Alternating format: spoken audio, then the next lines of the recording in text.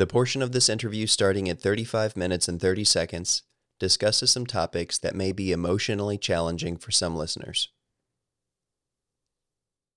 Welcome back to episode number 10 on the wealth of self. This is an exciting milestone for the podcast, and it helps that we have a wonderful guest who has an incredibly inspirational message to help make this episode even more special.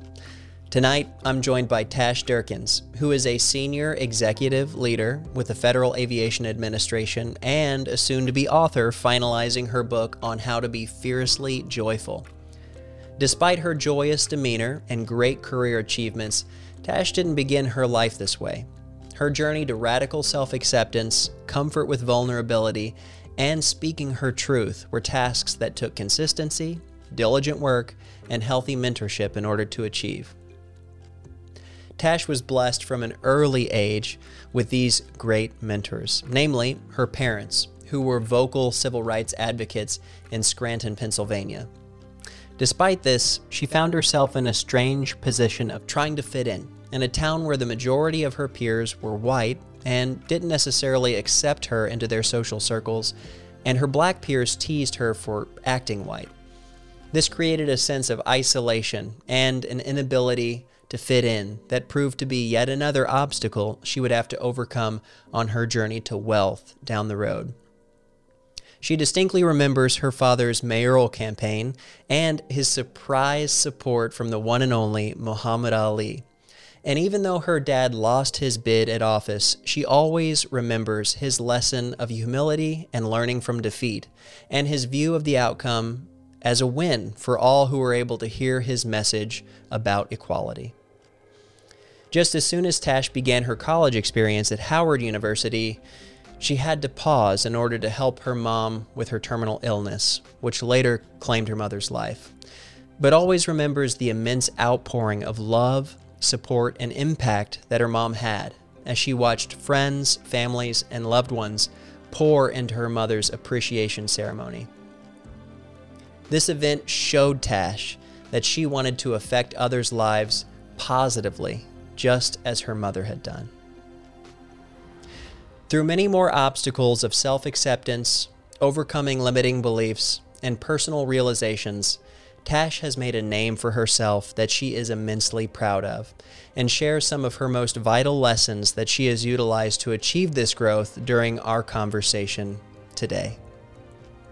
I'm very honored to have her as a guest on the podcast, and hopeful that any viewers or listeners will be able to take away some actionable steps for growth and wealth in their own lives. Thanks for tuning in to The Wealth of Self.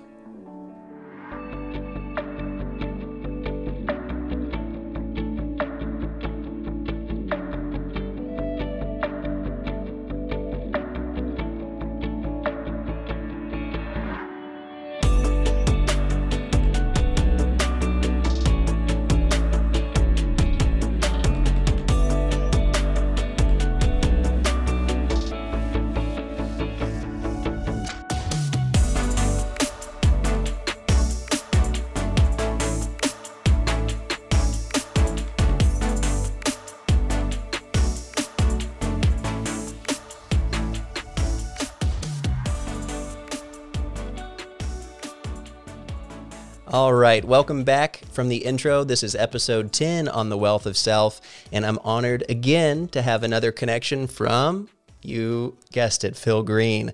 So this is Tash Durkins. She is in the studio, and we're going to be speaking about her life, her journey, and hopefully toward the end we'll get into her authorship, because she is preparing to write a book, Fearlessly Joyful, which, when will that be out for people listening? It'll be out in September.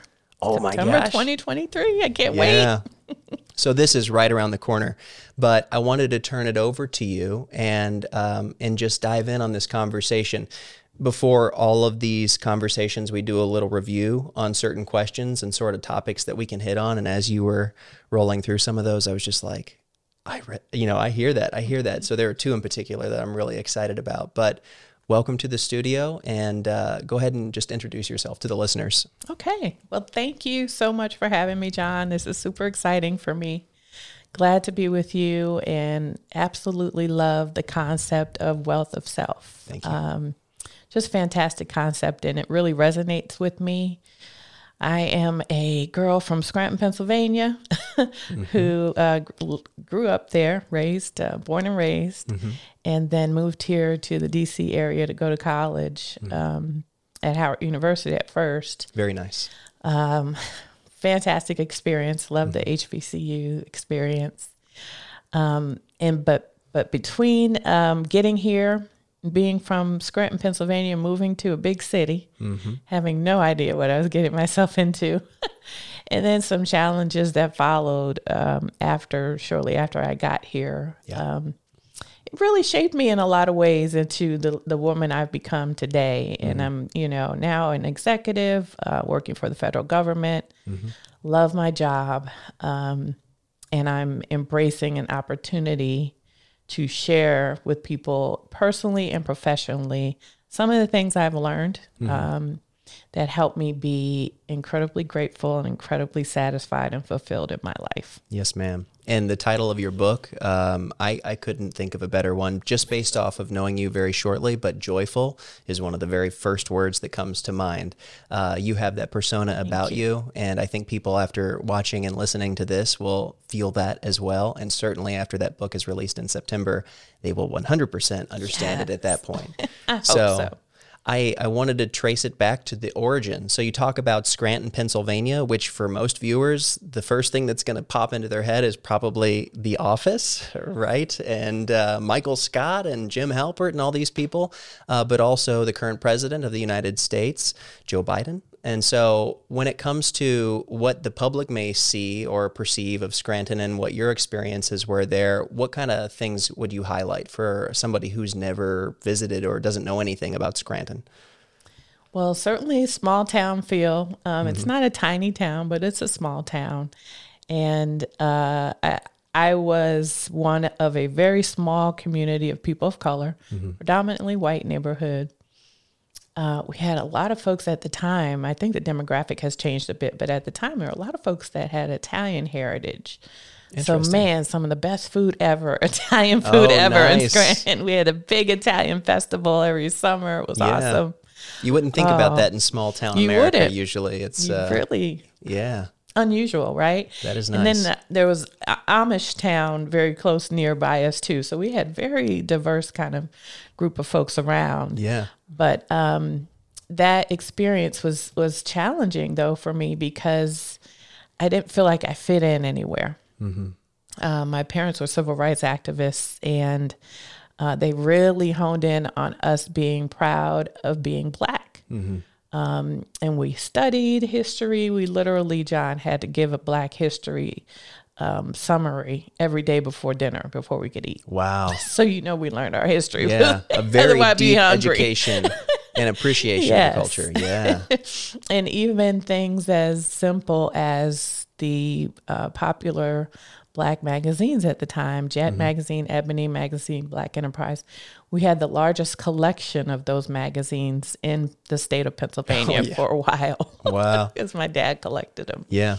So there was that kind of world. And then I went to school with kids that pretty much didn't look like me at all, and weren't, sitting at home studying Black history all the time like us. And just came from a very different world. And I didn't feel like I fit in there. And the kids that did look like me tended to see me as what people say is acting white. Right. So I eventually started doing things to try and get their attention, try to fit in with them, fit in with the white kids at school, and it just, nothing ever worked. I tried to glob onto my brothers. They were much more popular. That didn't work either. Yeah. So anyway, it was a challenging time, and it became sort of the basis for why I ended up going to an HBCU. And it sounds like you were really in the middle ground, which is a tough place to be because you find yourself in between these cliques or niches, if you will, and you feel like, I think, probably you didn't have a place to go. And one of the things we hit on before we started our conversation is you started to sort of look for other ways to sort of identify and create that persona for yourself because it wasn't necessarily available from the people that you were interacting with at school or other friend groups that you were a part of. So tell me a little bit about how you coped with that and what sort of things you started to maybe attach yourself to. Sure. The easiest way for me was, how I dressed and, how I showed up. Yes. So, back then, I'm giving away my age, but everybody wanted Guess jeans so bad, myself included. Yep. And I couldn't get them for two reasons, really. One, they didn't fit. I was very tall and had a large frame, so everything looked like high waters on me. It was a situation. Nobody let me forget it. And my parents really wouldn't pay for brand name things. Right. My dad thought it was just a waste of money, so instead we are clothes shopping for school every year. We went to New York City and went to the wholesale district. Yep. And my dad would buy, half dozen or a dozen of the same thing, different colors. And we were good to go. And I used to say I would get Ike shoes instead of Nikes because Dad wasn't trying to part with the Nike money. I'm resonating with him more and more. I feel like everything I own is some shade of gray or black. And I've got 3 of each of them or something. So. But yeah, so it just, I focused on trying. And the other thing I did is, again, fighting my physical body when my shoe size changed from a 9, because I'm in middle school, a girl wearing a size 9 went to a 10. Yep. I refused to tell anybody. And I kept wearing size 9 shoes. And this is why my feet are a situation today. And I had to get bunionectomy because I tore my feet up. That's how bad it was. I was trying to fit in and I didn't want anybody to know how big my feet were. Yeah.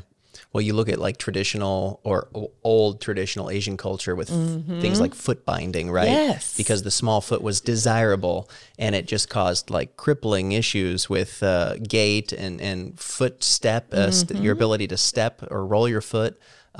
So yeah. Just horrible. Yes, it's terrible. But not having a firm fitting pair of shoes can be like detrimental in a lot of ways. But I think for my generation, it was the Hollister and the Abercrombie, like we talked about. And I look back at some of the stuff I bought and the stuff I wore, and I was like, what the heck? It's just like torn to shreds, looks ridiculous, has logos galore all over it. And I couldn't be further from that now. I try and stay pretty monotone. Now? Yeah, it's maybe not the best way. It doesn't show outwardly my character or artistic side as much, but it keeps my wardrobe very consistent day to day. I don't have to think very much about it. It's interesting. I'm gravitating towards that now because it's about simplifying at this stage in my life. And I talk about this even in the book, but having some sort of routine and creating ways to not have to exert so much energy making decisions. Exactly. So that probably works for you, right? It's like a minimalistic approach. And you think about the 2 people that come to mind, well, the one individual that comes to mind is Steve Jobs. Of course, yes. And so he's got the blue jeans and the black tee and that, or maybe even turtleneck, some variation of a black top. It's just, that's it. That's what the wardrobe is, top to bottom. But when you look at your evolution through your schooling period, you start to navigate through some interesting life events. And you talked about how, your dad was an individual who was self-employed and at a certain point went for, the political side of things, ran for mayor in Scranton. Yeah. So what kind of job did your parents hold and how did that sort of push him in particular toward this sort of political movement? Well, it's quite interesting because my dad, when he moved to Scranton, because my mother was raised there. My dad was from North Carolina. When he moved to Scranton, he was soon after selected for a job as, I think it was, his title was the director of the Housing Authority, which was focused on equal opportunity housing in Scranton. And, excuse me, that exposed him to some of the things that he just didn't recognize were an issue, you know, in terms of people of color not having equal access to some things or struggling in ways that he just didn't realize. So that was one of the few jobs he had where he worked for someone else, I'll say, because he was self-employed for so long. But then he opened up his business, Craig and Craig Enterprises, and my dad was one of those people, I could never do it. I wish I could. He could focus on whatever business stream of income worked, you know, where the money could be made. I have to love what I'm doing. You and me are just alike right there. It's like so hard to separate. Yes, I cannot. You know, he would get so irritated with me sometimes because he tried to talk me into different businesses. But he started buying out, because at that time in Scranton, a lot of businesses were shutting down. So he would buy out restaurants. What was the reason for that? It was the economy changing. Okay. And a lot of people were leaving the city at that time. And this was kind of when we were starting to transition to the electric focus after all the years of the coal mining and the railroad stopped and all of those things. Is that an industry there in Scranton that a lot of people are attached to? It is. Interesting. And it was back then, they said, because of the they even went into the coal mines, and when they couldn't find any more coal, they started digging it under houses, and it was really bad, situation. And so my recollection when I lived there at that time, they used to say that Scranton had the highest cancer rate in the country. And everybody I knew had cancer. So it was part of the reason why I couldn't wait to leave, you know. But so my dad took advantage of the businesses closing down. He'd buy out restaurants, hotels, stores, whatever it was, and would resell the equipment, the furniture, you know, the coolers from the store, the stoves from the restaurant, the shelving. My gosh, you would be surprised how much money you can get for the shelving. Yeah, wow. So yeah, he would just resell all that, and he'd make very good money doing it. The part me and my brothers didn't like is we had to clean everything. So he had a small workforce already built in. Exactly. That was our job. We all started working at 13. But yeah, it became a very good income for my parents. And my mom also worked in the business at that time. Eventually, some years later, they divorced. Things changed quite substantially, but for a time, we were, you know, really in good shape. And then he decided, as he started meeting more and more people, that he wanted to take a stand and try to influence change another way. And that's when he decided to run for mayor. Yeah. That's fascinating. And so that was maybe more intimately connected at the time than you realized to his civil rights roots in a lot of ways. And what about Mom? What was she involved in as far as employment is concerned? She worked at the business, the Craig and Craig Enterprise business, doing that for a long time. After my parents separated, you know, it was really tough because that was the only job she ever really had outside of high school. Right. And so she had to go work and do janitorial work in the Jewish nursing home up the street from us. Yeah. We had a big Jewish community too. And I went too. By this time I was 16, and I was when you could start working in Scranton. Yep. And so we both had a job there, and that was how we tried to make ends meet. My brother had a job too, part-time, and he was playing sports, so he couldn't work quite as much. Right. But yeah, so that was it. She did not have a college education, high school educated. And so that was the extent of, you know, her professional career. Right. Until, thank goodness, she landed a job at the University of Scranton. That's awesome. So that kind of changed things and gave us some brighter days. Yeah. Well, you talk about your dad's sort of political aspirations at this time, and unfortunately this resulted in a loss. And I would like you to talk about that because, and we didn't go into this earlier, but my mom She was a teacher for 33 years, literature, English, wonderful, wonderful career that she had and influenced a lot of people. Awesome. I believe that truly. But also had political aspirations and ran for U.S. Congress. Oh. Lost badly. Oh. But put her heart into it, a heart and soul. And I remember at that time I was 13 or 14 and I didn't get it. I don't think I was involved in sports in school. And I was kind of like, why is this, why are you putting so much energy into this? And I just didn't see the bigger picture at that time. And now working with photo and video, I'm like, oh man, I wish I would have been at this stage when she was doing that because I could have helped so much. But I think that we have a little bit of a similarity there with a parent who wanted to do big things in office and fell short. So I'd love to hear that story from your perspective and how your dad made that a teachable lesson for you. He totally did. I was 8 years old when he decided to run for mayor of Scranton, and in my mind, it was a totally achievable goal. He's your hero, right? Exactly. He's not going to lose. Dad, of course he's going to win. It's just a given. And it was a pretty fantastic campaign. My dad recognized that he needed some help and some attention. So suddenly one day we're in the car, the whole family driving to Allentown, Pennsylvania. And my dad just knocked on Muhammad Ali's door. Which is like, the who Muhammad does Ali. that? Muhammad Ali's door. He just not unannounced, there was no connection, no nothing. And a few minutes later, we were all inside the house. And first of all, I don't even know how he knew. I guess everybody probably knew where Ali lived. But we were in the house. We were there for hours and hours that first visit. Yeah. And Ali was doing magic tricks for us, which was so cool. And he did come up to Scranton and campaign with my dad. Yeah. There's like cool pictures in the newspaper of Ali and my dad. The police were kind of surrounding them as they're walking through the city and campaigning. And there's one where he's holding me next to my brother and my mom and dad, which is so cool. And you got to get that framed somehow. Yes, I do. I keep looking. It's so cool. It's such a cool You share the picture. file with me and I can print it right over there. I'll get it for you. Yeah. Okay. But it was such an amazing thing, such a fantastic experience.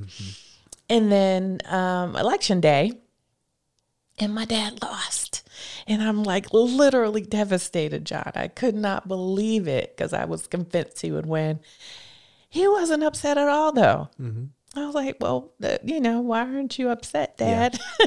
He said, darling, we actually won. We didn't lose. We won. And I was so confused. And he essentially told me that now people have heard us and they know what we stand for. Absolutely.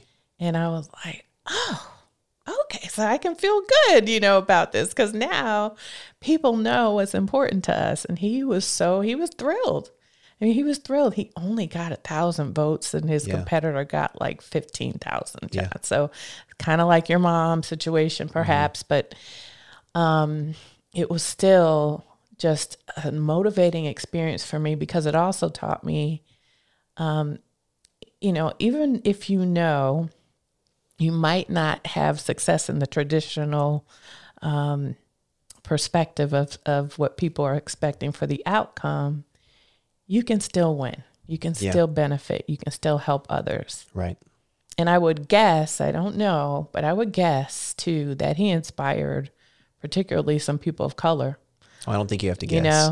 Who felt like, we can't do this. We can't do that. We can't run for office. We can't, I'm sure he inspired people. Yeah, 100%. And it sounds like that lesson in and of itself has been a thread of motivation for you in your own pursuit of self-discovery and pursuing your own goals, despite maybe feeling like you didn't belong or couldn't get there. Sort of like a self-limiting belief in a lot of ways.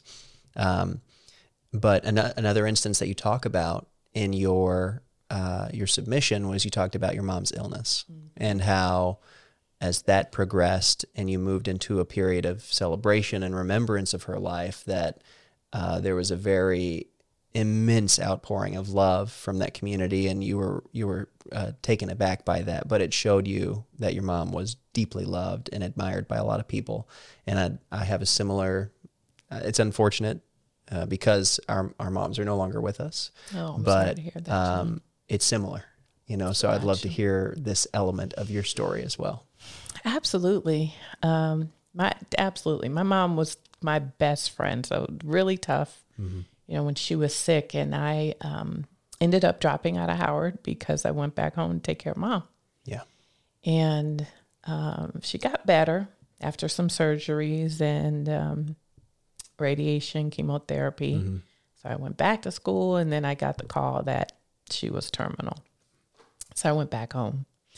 And my mom was amazing about kind of trying to ensure I was informed, and I had to make as few decisions as possible when she passed away. So she called a family meeting, we all got together. She told us everything that she wanted, what her wishes were, and it was clear. And we were just very transparent talking about these things. Yep. And so one night we're sitting in the house, apartment, and she said, I wonder who's going to come to my funeral. And so I start, kind of naming names. I'm like, it's probably going to be a lot of people. We're just kind of going through a list. Yeah. And then suddenly I'm talking with other family members and friends, and we said, you know what? This is one of those situations where you give your loved one their roses while they can still smell them. So we decided to have an appreciation ceremony for her at the church. Yeah. And John, that night, the church was full. It was standing room only, in the church, in the balcony, and there were people outside. Yeah. And those who couldn't make it, they sent videos, which I think were VHS tapes. That's special, yeah. But wow. there was they sent videotapes, and there were some cassette tapes, I feel like, where we just heard voices. But I mean, I just couldn't believe that my mom had touched so many people. I knew people loved her, but I didn't know until that moment how much, So I just remember in that moment thinking, I want to impact people just a fraction of the way my mom has. Yep. If I can do that, I think I'll have been a good person in this world. Absolutely. And such a role model to follow. Like I mentioned, I think about Mom as a teacher and the lives of young people that she influenced. And when we had a celebration of life for her, it was just really special to see those individuals come out. Those were people both who had her as a teacher, but also people that she affected whenever she was doing advocacy work for teachers, both in the classroom and retired, with other organizations in the state of Missouri. And, I have to reflect on that at times because, as a teacher, they don't get the respect that they deserve in this country. And it's extremely sad, and they're not paid enough for the stuff that they have to prepare for and deal with in the classroom setting.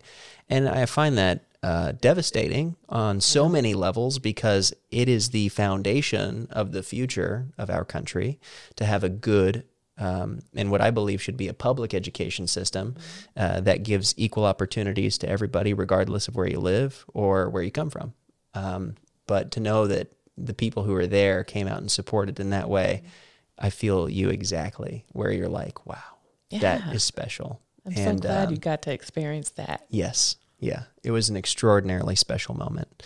But I wanted to segue a little bit as you now have returned to Howard University and you start to sort of navigate into a career path because as of now, you're with the Federal Aviation Administration. And as we spoke about, there's a lot of catch up that you're playing to keep up with the advancements in the field of aerial technology and unmanned aerial vehicles and all these things. But as you were navigating that end of your college career, where was your mind at that time and how were you anticipating taking those next steps?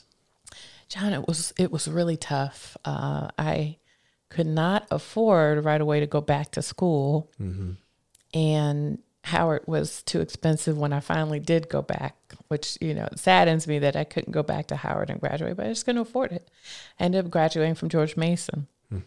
But in the meantime, and when I first got back, I suffered incredible depression because I just, I literally talked to my mom at least twice a day. Yeah. And literally she really was my best friend, and I just didn't know how to be without her. Yeah. And so I literally I was so depressed. I would sleep all day and stay up all night watching the Home Shopping Network and ordering things. Ordering things that I didn't need. A little retail that was therapy. My therapy right there. Oh my gosh. And my brother, I have lots of siblings, but only one brother that I was in the home growing up with my whole, first 18 years of my life. Mm-hmm. And we share the same mom. And he was just as depressed too. I mean, it was really rough. And so since I couldn't go back to school, I went and got a job at Roy Rogers. And I was working at Roy Rogers in downtown DC in DuPont Circle. And that was the job that taught me how to treat people because I was treated so poorly. Yeah. I didn't know people were so dismissive and disrespectful to people in the service industry. Once you work service, you understand how to behave in a restaurant. Yes. I bust tables at Olive Garden. It was like, oh my goodness, it's important to be nice. Yes. Yeah, very important. Oh my goodness. I couldn't believe it. So yes, I learned how to treat people. And now that has stayed with me all these years. But yeah, just getting through that period and working until I was able to go back to school. I did get a really good job working in telecommunications, but because I didn't have my degree yet, I was paid a lot less than everyone else.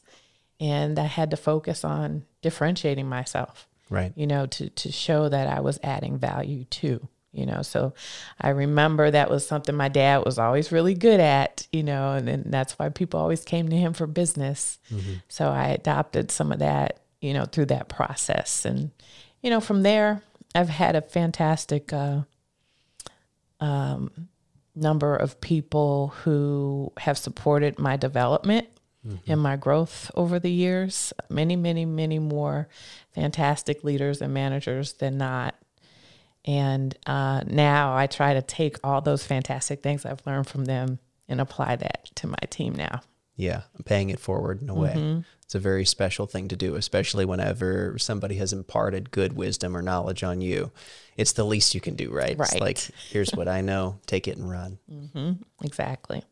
And I'll say too, one of the things I've learned that I'd like to share with the listeners just to be mindful of, I would assume who was willing to be an advocate for me. Rather than just be open to whoever was willing to be an advocate, So because I was assuming essentially that it was people that looked like me or women mainly that would support and advocate for me or be a sponsor at work, I was overlooking some people. Yeah. So I'm so grateful that I learned that in time. And now I take full advantage of everybody who wants to support. Thanks for tuning in to the Wealth of Self podcast. The audio-only version of these stories can be found on nearly every major podcast streaming platform from Spotify to Apple Podcasts and many, many more. Your support as we grow this movement is immensely appreciated. You can help us out by leaving a rating, writing a short review, or even sharing it with a friend or a loved one who you feel would benefit from hearing these stories. Finally, if you're interested in seeing the video interview that accompanies these stories, head over to our YouTube channel or our Facebook page for the full viewing experience. While you're there, don't forget to leave a like, subscribe, or follow the channel, and share your thoughts in the comment section. For additional information on how to support the Wealth of Self, head over to www.wealthofself.com. Now, let's get back to the interview. Well, as we navigate into this second portion, you speak about your book and how this is very much an accumulation of lessons that you've picked up throughout the course of your life and understanding events that happened in the past and how you've had to overcome some of those things in order to live more joyously. And I have to hit on this. It's a plug for them, not that they need it, but there's a Jonah Hill documentary on Netflix called Stutz, and it's a conversation between Jonah and his therapist. And it's very candid. It sort of breaks the fourth wall. And the thing that I've always most appreciated about that, because it, beyond being really well done and filmed beautifully, the gentleman who is the therapist in this case gives very actionable steps for people who may feel like they're in a rut, they may be depressed, they may not know what their next steps need to be. If you watch that, you will be able to step away from it with some absolute golden nuggets of information that you could very realistically apply to your own life. And as you near the release of this book and reflect on all the things that went into the creation and the authorship of that, I think listeners would find a wealth of knowledge to take away a few pieces of your own growth with them after listening to this. So as you've become more joyful in your life, what were some of the tools you implemented to get there? Well, that's a fantastic question, John. It's been years in the making trying to figure out what those tools should be. Mm-hmm. And I'll say that, unfortunately, there's a lot of my childhood that I don't remember. Mm-hmm. And I realized that in my mid-20s, essentially, when suddenly some things I had repressed just literally came back out of nowhere. I woke up one morning and remembered things that had happened that I literally just totally suppressed in my memory. Mm-hmm. And, they were incredibly difficult things. So learning how to cope with challenges has been something I've had to do for years. I remembered suddenly that I was molested by my grandfather, molested by my babysitter, who, also both of them, I trusted incredibly. Mm-hmm.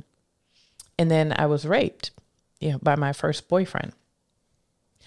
All of these things, I believe that the fear I had, of talking about these things and the fear of facing myself in the mirror, because I believed I had caused it all when it happened. Right. I was certain that it was my fault. When it all came back like a flood, I recognized it was time to acknowledge what I had been through, and that I could no longer keep a secret about it. It couldn't be a secret anymore to the people that I loved and I was closest to. So I literally called my dad. He was still living at the time, and my brothers, and I told them we're having a family conference call. Yeah. And I told them what I'd been through. Of course, they were stunned, and hurt and upset and angry and, wondering why I never said anything. And I tried to explain it. But what I came to recognize as well, John, was that I had been constantly carrying weight on my shoulders as if I couldn't share my burdens.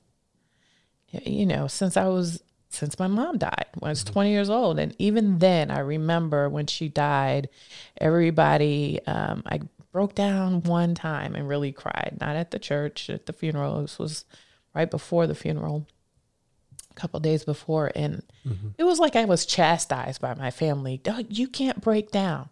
We need you to be strong. Be strong, right? And I know they meant well, but that was a burden on me. And so I just carried that. My shoulders were so heavy. And it was in that moment after those memories came back that I said, no more.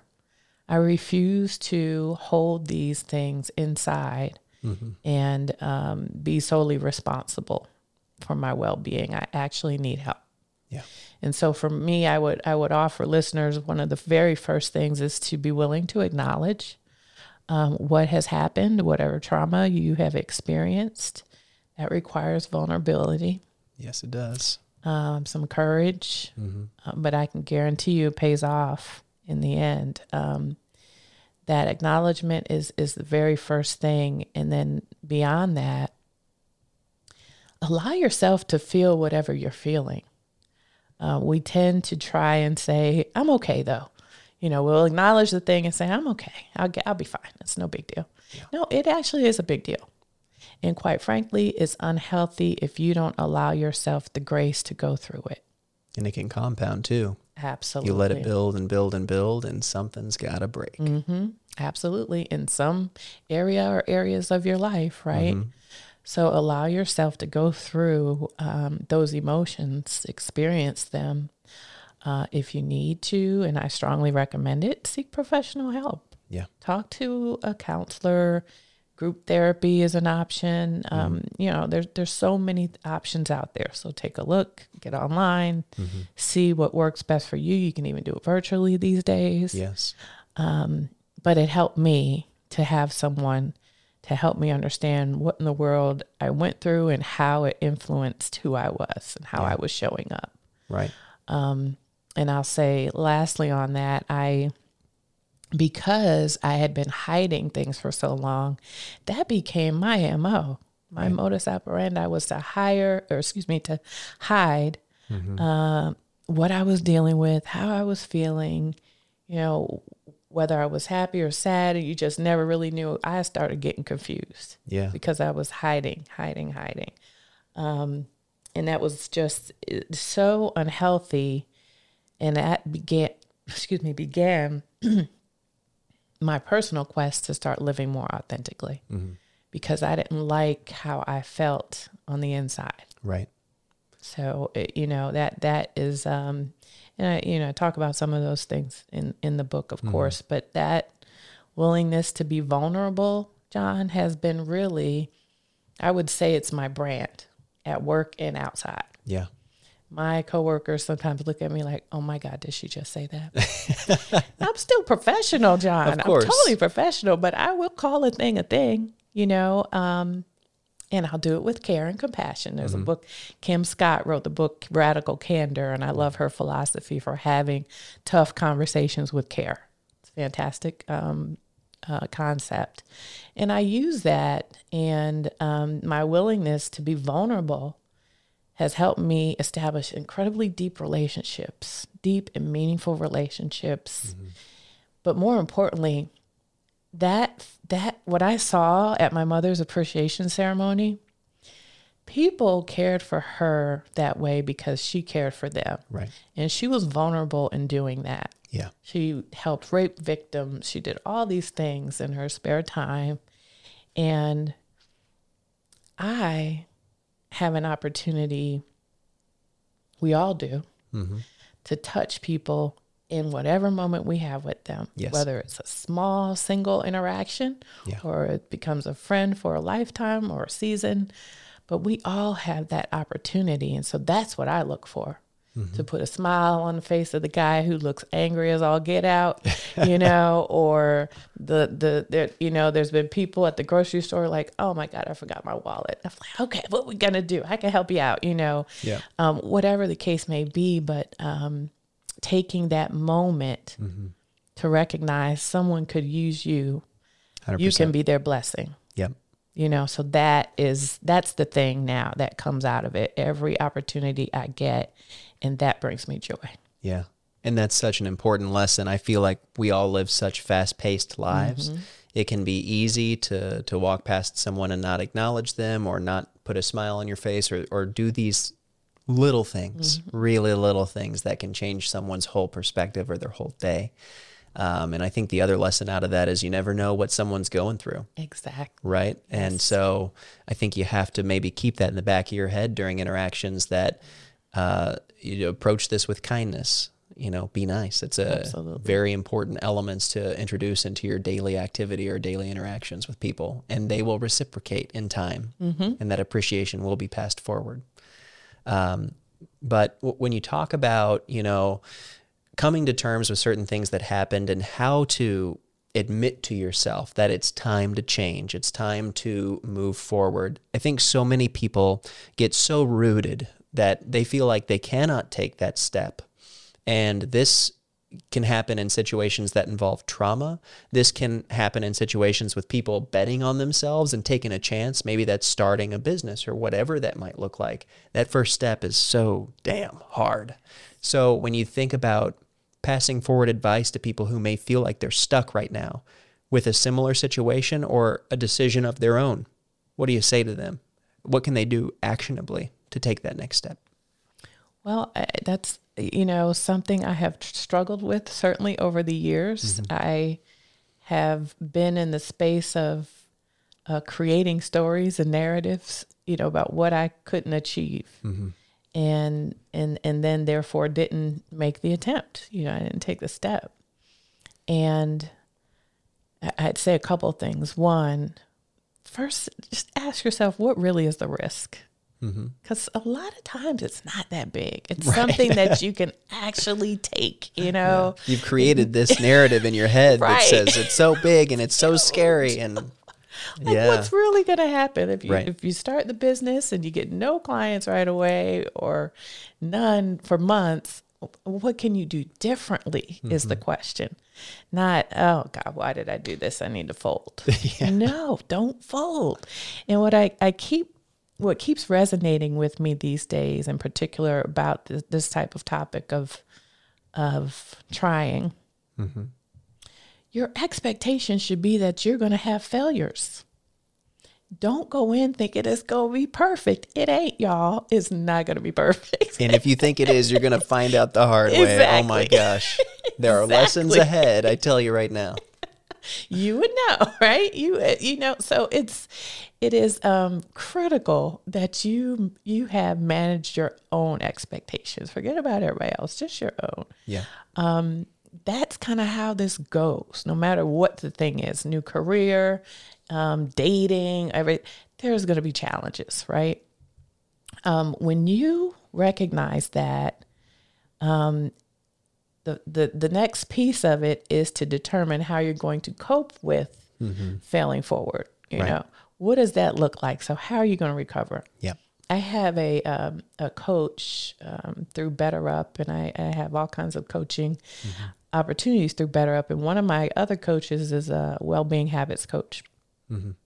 And she asked me that very question when I was trying to settle on a new routine for myself to try to make sure I could write, to get my book done. And she said, okay, well, what are you going to do if you miss a day? I was like, I can't miss a day. Right. She's like, you're going to, whether you get sick, you work late or don't get up, you miss the alarm clock, whatever. So what you going to do? And I love the advice she gave. She said, make yourself a rule. You won't miss more than 2 days in a row.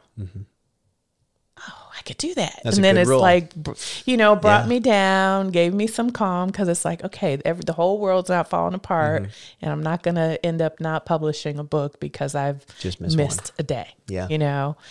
So putting it into perspective, having a plan of what you'll do when it happens, because it will, and giving yourself some grace. Yeah, of course. Right? You just got to give yourself some grace. And what great advice. I mean, when you think about people falling through on a task or a new routine or an activity just because they miss one, it can feel devastating in that moment where you're like, oh, well, now got to throw it all out the window. But if you can outline a rule for yourself with that level of grace that says, I missed it here, but we got to pick it up tomorrow. That's so powerful. I think about my own workout routines right now, which are non-existent and have been for a while, and that's going to help. That is going to help. So I appreciate that little piece of advice. Well, I'll say this one other thing, if you don't mind. Of course. People will look at me. I tend to call myself an unconventional athlete. I am a marathoner and a triathlete. Nice. I ran Marine Corps marathon, weighing well over 200 pounds. But what mattered most was, and I had to calculate this for the book, but I ran over 600 miles to be able to do 26.2. Wow. Right?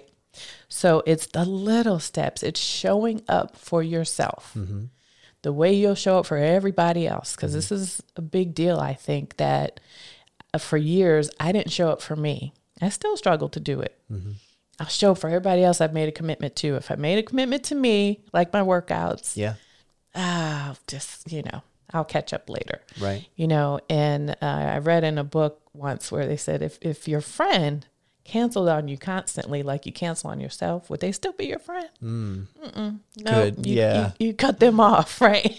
So that's a great way to frame that. Oh my yes, gosh. isn't that such a good, right? So it was for that marathon and that in my triathlons, and I did dozens of halves and all these races, the work of those incremental steps is what is going to get you there. So 100%. When you're focused on that big thing, I always failed when I didn't have a plan. And I mean a, really small incremental plan to get to the big thing. I never made it. Yeah. So just taking that step back, figuring out what those little things are, you can get there. That's awesome. And it's really a one brick at a time sort of approach. Because it's not bad to have lofty goals. I think it's important to have big milestones that you want to achieve, but you have to be realistic about it and understand that there are little lily pads along the way in order to get there safely and realistically. And I think the growth trajectory is easier to follow when you recognize that, because to not achieve a big goal is, in a lot of ways, it can feel like a constant failure over and over and over again. And that is very defeating, very, very defeating. Well, you not only have applied a lot of these lessons in your authorship of the book, but also in your career with the FAA. And I would like to talk to you a little bit more about that, because it sounds like that's been a major part of your life. And you're, in an executive position at this point in your career, but also had sort of a mentor who maybe you didn't jive with so well initially. I'd like to get into that with you. I sure did. And it's funny because I never had a plan to be an executive. Didn't want to be, because I saw them getting moved all over the place all the time. Like, I'm good, but this was not a dream I had for myself. But I'm so grateful that others did. Yeah. I ended up in a job working for someone who I had grown to dislike simply because he would not speak to me in the hallway. And he knows this very well. He's going to crack up when he hears it. But his name is Dan Smiley, and Dan he's just not necessarily the most friendly person. What a name. When he doesn't know you. I know, Dan Smiley, right? He wasn't smiling ever. And I'd see him, I'd walk down the hall. I didn't know who he was at the time, but I'd smile and say good morning, and he would just nod his head. And I was like, I said something to you. Why don't you say something back? And for those listeners who might not know, this is like a thing in the Black community. It is like the ultimate disrespect if we speak and you don't respond. Oh my God, it's a situation. This was a trend on social media for a while. Oh, was it really? People passing each other in the, just closed mouth kind of thing. And just like you could, that was the theme though. It was like the disrespect originating from that. So I could. We take it way too seriously. But so when I found out about a job opportunity that I was super excited about, somebody said, "Oh, go see this guy, Dan Smiley, interview with him." And you were already in the FAA at this time? Okay. I was already in the FAA, but I had been in, at least at that time, I'd been in more administrative, business-focused roles, and I wanted to be in a more operational role, working on the National Airspace System inner workings in some way, be more directly impacting it. And Dan was responsible for national traffic management. That was his job. So he was the deputy vice president. So when I got into that suite of the office and I'm walking and I see him, I was like, oh my goodness, I can't work for this man. Oh my God. Guy I've passed in the hallway all these times. Right. Yeah. And let me get in here and just get this thing over with. I go in to interview, and Dan, some of my colleagues had said some very kind things about me. Yeah. He said, look, I've heard great things about you. We can do a detail. You can come over and we can see if this is something that works out for both of us. But I hear you're the person I need. I was like, thinking, what'd they tell you? And it was actually, interestingly enough, it was a demotion for me. I didn't care because the pay impact was minimal, and it was experience that I needed, that I knew would broaden my career. Yep. And quite frankly, this is part of why I'm an executive today. My boss seeks out people who have a diversity of experience, different types of organizations and work. And so I went to work for Dan, and he would give me work to do, and I was scared to do it. So, for example, I'm in this job basically as an advisor to an executive. And he would have me go to his executives that work for him and give them some work to do or ask them for information. I wouldn't go to them. I'd go to their advisors. And he found out. He was like, I'm pretty sure I asked you to go to the directors. What's the problem? I was like, well, I don't want to bother them, blah, blah, blah. He said, okay, let's get this clear. You represent me. You can talk to anybody in this organization. It is coming from me. So if I ask you to do that, you do it. Okay, got it. And he liked, what I came up with. I ended up doing it, followed through. The work products were great. And then I'll just tell this quick story. Dan would say he saw something in me. He was a controller, air traffic controller. I was not. So me and him together was really a great compliment because I had the non-operational expertise. He had the operational. It was a really great combination. So he took me to this meeting with all of the CEOs and COOs of the top 9-10 airlines. I'm sitting in that meeting scared to death, like, oh my gosh, only woman in the room. And there was one man of color in the room. And when Dan introduced me, he said, this is Tash. She's my senior advisor. Anything you need, you can call her. Yeah. I'm thinking, what? Don't tell them to call me. I don't know anything, But he then we went on a lunch break and he said, what'd you think about the meeting? I was like, oh, it was great. I'm learning a lot. Very informative. He said, I didn't bring you here to sit quietly. You haven't said anything. I was like, I don't really know what to say. He's like, no, you have ideas.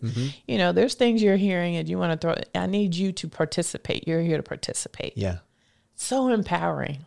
So empowering. Yeah, and what a great way to say it too. He's really saying the platform's here. Take it. It's here, right? So that was for me in my FAA career the start of me fully leaning in to just be who I was. And suddenly I realized what I had to offer, even though I was not a technical person. Yeah.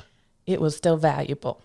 And so that has been the sort of the thing that kind of kicked off my career to a different level because of Dan. And do you still have interactions with Dan, or is he still there, or what is that relationship like? He retired a few years ago. He became the vice president after he was the deputy. And when I became a vice president of a different organization recently, of course I heard from him and he's like, oh my God, finally you're vice president, because in his mind I was ready like years ago. Yeah. But this was kind of what he had hoped for me. That's amazing. So he's thrilled and he's still an amazing advocate. And the other thing that's great is Dan is a friend. We could not be more politically opposite on everything. Yeah.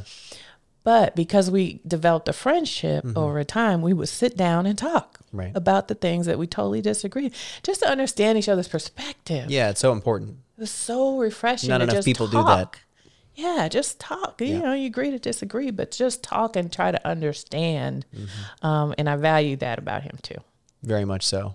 And that's a good anecdote for anybody listening, because I think the political stratification in our country today is terrible. It is really bad. And it's weird for me because you really look at it, everybody kind of wants the same thing. Right. But the way that your outlet spends it and the way my outlet spends it, it makes us feel like we're mortal enemies somehow. Exactly. So I think that's a great piece for anybody listening who, maybe has some differences with somebody in their lives. Simple conversation and getting to know one another can do a lot. I totally agree. Yeah. Totally. Well, as you've navigated this piece of your career and found yourself toward the upper echelon now, you mentioned also during our initial call that there's a women's executive organization that you are a part of, and that has opened doors, but also allowed you to interact with other people that you share a lot in common with. And I'd love to hear more about your experiences within that organization. Oh, absolutely. Yes. So this organization is called Chief, and it's a national women's networking organization that actually my cousin introduced me to. My cousin, who is phenomenal, Jasmine, much younger than me, but very accomplished. And I saw she had joined the organization. I started researching. I'm like, this is fantastic. It's for C-suite level executives. Some high-powered ladies in there. Yeah, it's like, oh my gosh. And so as a deputy vice president, that was close enough for me as an executive in the government. That's when I joined, when I was the deputy. Yeah. And just being, quote unquote, in the room with the women who are running the Fortune 100 across the country, and all of these small business owners and everything in between. Right. Phenomenal experience, because it's all about lifting one another up. Yeah. Everyone just jumps in to support, to help. It's not competitive. It's like, what do you need? Here you go. I got it. How about this? I mean, it has just been a phenomenal support system. Even in we have smaller core groups as well, where we really get to know folks one-on-one. It's about 10 to 12 women, share very private challenges and help and support each other through them. Yeah. It has just been amazing. I had to pay out of my own pocket to join, and it is an annual commitment worth every cent, because I also found a group of chiefs who were writing books, and that's how I found my book program. Yeah. I've been talking about writing a book for 10 years, John, 10 years, and never got it done. And I realized this program by book creators is fantastic, called Modern Author Program. It's all about writing as a group. The motto is never write alone, which is me all day. I need help. I need accountability. I need somebody. It's got to be motivational to be with that group. Totally. Yeah. So that's what got me through. And I would meet with some of the folks in the program, other chiefs that are writing right now. In fact, Thursday we're doing a presentation to all the chiefs about the books that we're writing, and in the process of writing the books and what we learned and what we can, offer as some advice for those who want to pursue it. So it's been fantastic. Well, speaking of lessons learned writing books, I've had the opportunity to speak to some other individuals who had authored before, and it's a challenge. I mean, there are some setbacks that are involved there. I think once you get toward the publishing end of things, that can get dicey with edits and re-edits. So what are some of the things that you've encountered as you've gotten closer to this first publication? So for me, I have taken the route of hybrid publishing, it's called, which it's not self-published. You're not going with the traditional publisher. It's like right in the middle. So you have a great deal of autonomy and accountability to get things done. I own all of my work, but I also have a fantastic support system. And for me, I've just gone into this thing kind of like, I'm not the expert here. So I'm going to lean on the people who are. You should. Whatever Absolutely. it is that, when my editor calls and says, this is not making sense to me, which, I'm like, okay, let me fix it. There's very little that I push back on because I defer to those, who know better than me. Right. And so I love it. So, but the way my program works is, I will do pre-sales. And start selling actually soon, my book. Nice. And as it's going through the final editing process and so forth, and start all the marketing.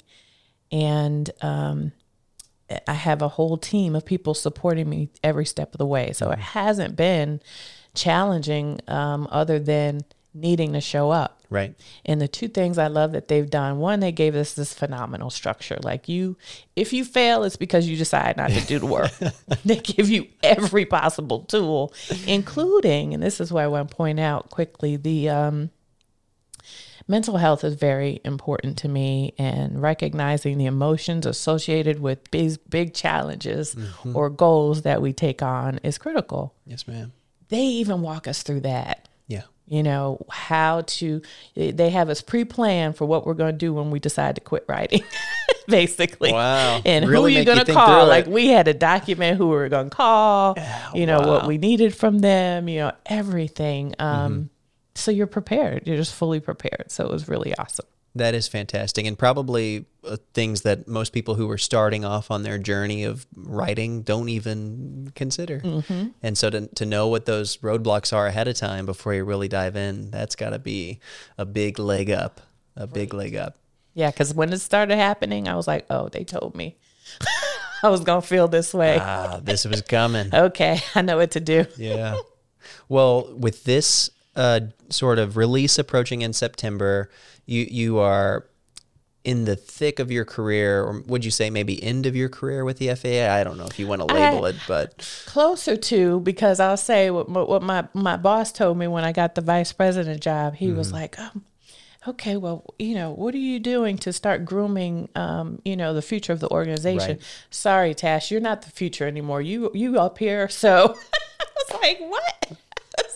You gonna retire before forward. me, But yes, so certainly on the latter end. Yeah. Well, what's next for you then? If you had to look forward, is there another book down the line that you feel like you'd want to approach, or how do you sort of navigate the end of that chapter of your life? I absolutely will write another book, because going through this process, I had to keep stopping myself with some content. I'm like, this doesn't belong in this one. I got it. This book too. So I will definitely do that. But John, I love talking to folks. I love going out and speaking to audiences that can benefit from some experience I've had. Yep. That, I believe, is my responsibility. I have this section in the book where I talk about we were created in a unique way for a purpose. It's not by accident. Yeah. And so when we show up authentically, then we're leaning into that, and we're here serving our purpose and making our mark. Yeah. Right. And all these years, there's a lot of years where I spent holding back and hiding who I really was. Now that I'm comfortable being me, that I love me and all my faults, now I'm ready to share what I've learned with others, because I want to help other people grow. Yeah. And be happy. I am so joyful. And that is not to say life is perfect at all. There's always things that are wrong. It doesn't mean I can't focus on the things that are right and just come up with plans, things I want to do to have some incremental progress on the things that aren't so great. But I just feel overwhelmingly blessed and grateful, and I want everybody to feel that way, and you can choose to. Yep. That's the point. Right. You have a choice. I was talking to someone at an event here not too long ago, and she was talking about how she's a seasoned nurse, but she can't show up as she wants to. She's a Black woman, and she wants to wear braids to work. She said she can't. She's like, I just can't do it. It's not accepted. I said, well, if it's not you as the most seasoned nurse Really. that Who can is do it, who's going to ever do it? Yeah. You're making a choice. Are you really going to get fired for showing up in braids? She's like, well, no, but they're going to react. But you're making a choice. Think about how you can have a conversation with the right people, what that looks like. But you can do this if it's important enough to you. Well, I love that. I think that authenticity and self-authenticity is so, so important. And it's definitely something I've struggled with as a creative, trying to find my own style and my own work, and being okay with stumbling along the way as you discover that, and being okay with putting out content or a specific style of photography or video methodology that maybe is a little untraditional. I've watched so much to learn what I know now in this field that in so many ways it sometimes can begin to feel like you're just duplicating the process that's out there. And that authenticity element is so, so key to really becoming who you are. Yes. And so I feel like a lot of people out there, and I hope that a lot of people out there listening that'll resonate with them. But with the wealth of self, you have imparted so much wealth to the listeners and viewers out there with this episode. And I just want to say thank you so much, truly, because, a lot of the points you hit on too were very actionable, which I appreciate. Good. And I think people, if they choose, like you said, it's a choice. If they choose to take that action, take that step, they have some pieces in here that they can really use to change their trajectory or change their lives. But as is the nature of the wealth of self, as a final question, looking back at your life and your accomplishments and understanding the lessons that you've gathered up to this point, what does true wealth mean to you? It took me a long time to figure that out. I was very much focused on wealth from a financial perspective for years, and eventually learned that it's not about money at all. I believe that wealth comes from the inside, and it comes from this feeling of abundance related to all of the amazing things that we have. Yeah. And I'm not just talking about tangible things. I'm talking about relationships. Right. I'm talking about the sunshine on your face in the morning. I'm talking about those moments when you make somebody smile, when you get an unexpected card in the mail, That's a good feeling. It's just right. It's like so amazing. Right. And that to me is wealth. I feel incredibly wealthy because I have amazing people. I remember thinking of someone in the family was sick and had extended family and really had no one to care for them, and they needed help. Somebody went, but can you imagine not having people that would just come? Yeah. And so my husband and I sat and talked about it. We're like, who would come help us? We had a whole list of folk. Yeah, John. That's good. We had a whole list of folk who we knew without question would show up. That's wealth. That is wealth. That's beautiful. I love that. And I think for those out there, that's something to strive for, to be able to ask yourself who would show up and make that list.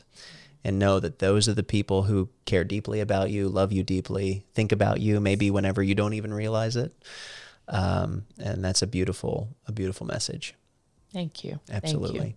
But this has been phenomenal. This has got to be one of my favorite Thank conversations you. up to this point. This is fantastic. And I'm just so happy that you, were able to come in here, be vulnerable, and share your story.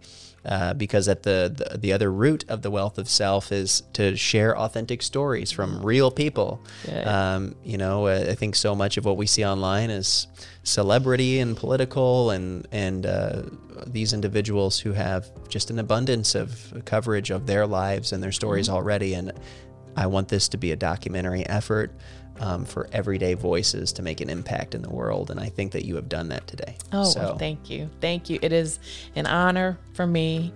I'm humbled to be able to share. And I am so blessed to know that you're doing this work because I know that so many people will be touched. Thank you. Thank you. Absolutely. Thanks for joining me today. You're welcome. Thanks, John. Thanks for tuning in to the Wealth of Self podcast. The audio-only version of these stories can be found on nearly every major podcast streaming platform from Spotify to Apple Podcasts and many, many more. Your support as we grow this movement is immensely appreciated.